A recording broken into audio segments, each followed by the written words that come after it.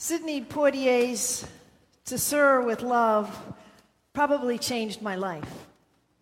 It was December 1975, and by the end of that youth group weekend retreat, I didn't find myself writing across the sky in letters that soared 1,000 feet high, but rather in the beach sand. By Sunday, on that retreat, before getting back on the bus, I was drawing this huge heart into the sand, and in it wrote, "Jesus loves me." Without going into a whole lot of details, that weekend was my first experience of the Holy Spirit igniting something in me for a long life walk with Jesus. And part of that weekend of music and witnessing was also watching Sidney Poitier's movie. For me, rebellious and reluctant to even go on that youth retreat, I could so relate to those teens in the movie. But like them, I too was ambushed by goodness, becoming converted, readied for life, and grateful.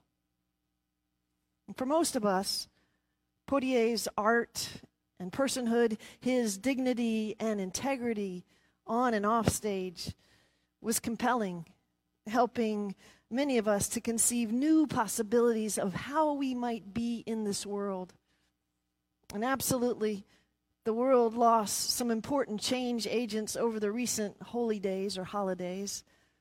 Sidney Poitier, for one, and Archbishop Desmond Tutu of South Africa.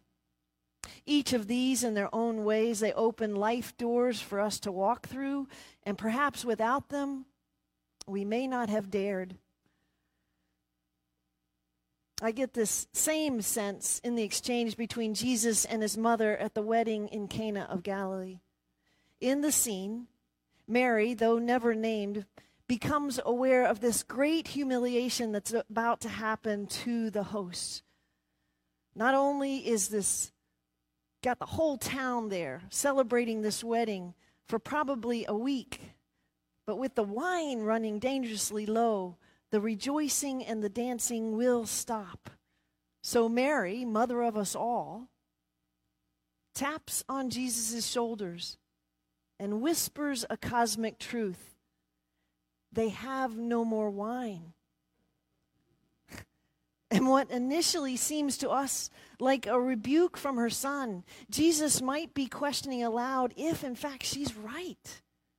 Notice after the exchange how she goes in perfect trust to the servants, directing them to do whatever he says for you to do. Mary knows her son better than anyone. She obviously believes that he has the supernatural power to do something to restore the joy. And so she gives him that nudge. The story is cryptic, but I wonder if she has sort of gotten this sense that as events begin to unfold, that at a wedding, right here, this might be the time that Jesus would launch his mission. No doubt growing up, their household daily honored the readings of scriptures and the daily prayers. And in her son, she recognizes the prophecies of God's promised kingdom are coming to a head. Already, Jesus has gathered disciples at his side. Was this the moment?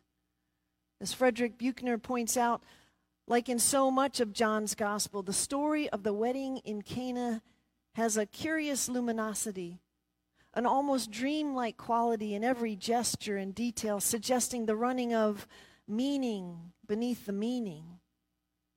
John's telling of the story in hindsight starts off with this little detail.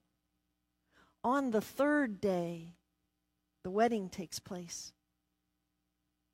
And so it's on the third day that Jesus will turn water into wine, reminding us the way dreams do, that on another third day, Jesus comes once more, changing despair into rejoicing. So here, with a nudge, the woman recognizes in her son that he will know what to do And so she opens the door for him to step through, and he does. In John's gospel, the next time that we see Jesus in conversation with this woman, she will be at the foot of the cross. But oh, on that great third day, like the creation of this new wine, joy will flow again. So, zooming forward to the present day, I can't help but see this strong correlation in Mary's role with Jesus to folks like Desmond Tutu with the oppressed. Tutu also sensed this kairos timing, the opening of a door toward healing and freedom for thousands, if not millions, to walk through. Certainly it was not a cakewalk. Those sojourners were also required to pick up their cross and go on their way. Tutu died last month, the day after Christmas, but while living, he thrived with those who hoped for better days. If you've ever heard an interview with Desmond Tutu, you've probably really enjoyed, as I do, his giggle. And despite the opposition he faced, his spirit was sustained by hope, the power of forgiveness, and seemingly always undergirded by this joy of the Holy Spirit. He, along with other brave souls, nudged the world that the time for renewal was now.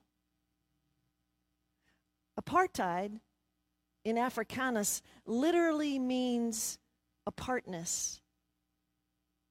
And in their long walk to freedom and a closer union with their countrymen, Tutu's leadership helped champion the anti-apartheid movement, the truth and reconciliation healing process, and helped to effectively erode gender and LGBT discrimination.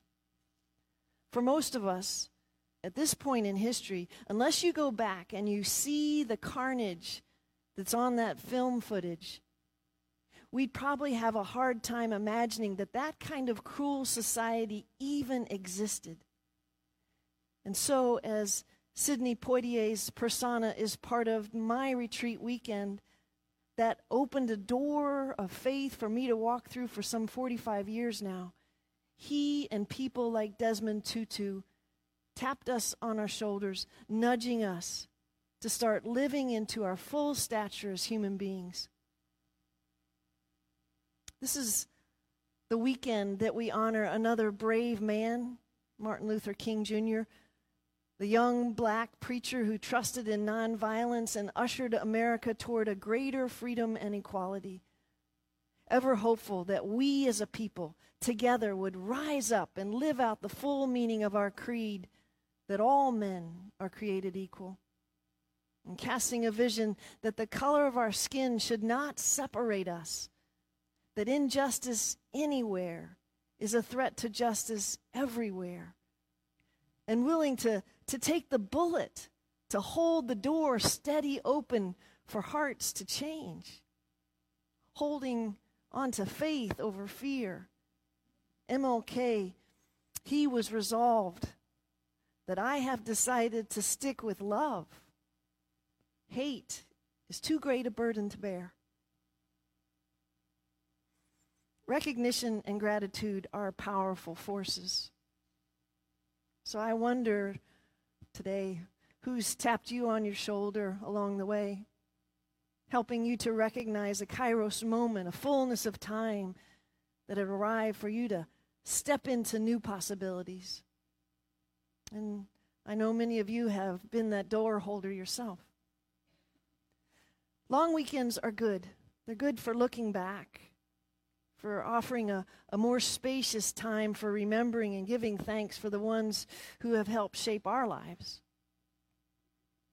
So I want to just close with some of the words that ring out from heaven as we steady walk on in our adventure of faith.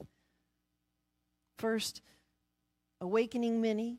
Sidney Poitier saying in Guess Who's Coming to Dinner, you look at yourself as a black man, and I look at myself as a man. That was a powerful saying. And Archbishop Tutu shows us something luminous about the human, saying, The scripture says it, that we are created in the image of God. And that means each one of us is a God carrier.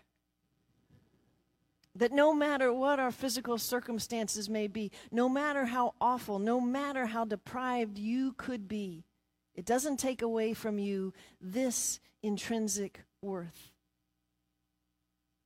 And one of our favorites that he says, do your little bit of good where you are. It's these little bits of good put together that overwhelm the world.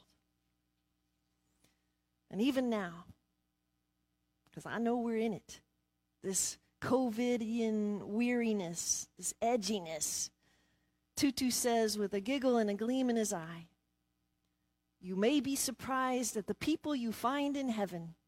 God has a soft spot for sinners. His standards are quite low. So thanks be to God for all those who have helped us find our way. And as Lulu says, how do you thank someone who has taken you from crayons to perfume? Because in that third day way, Jesus comes and he comes to us so that our joy and our authentic living is restored in the wedding feast of life, this life. Amen.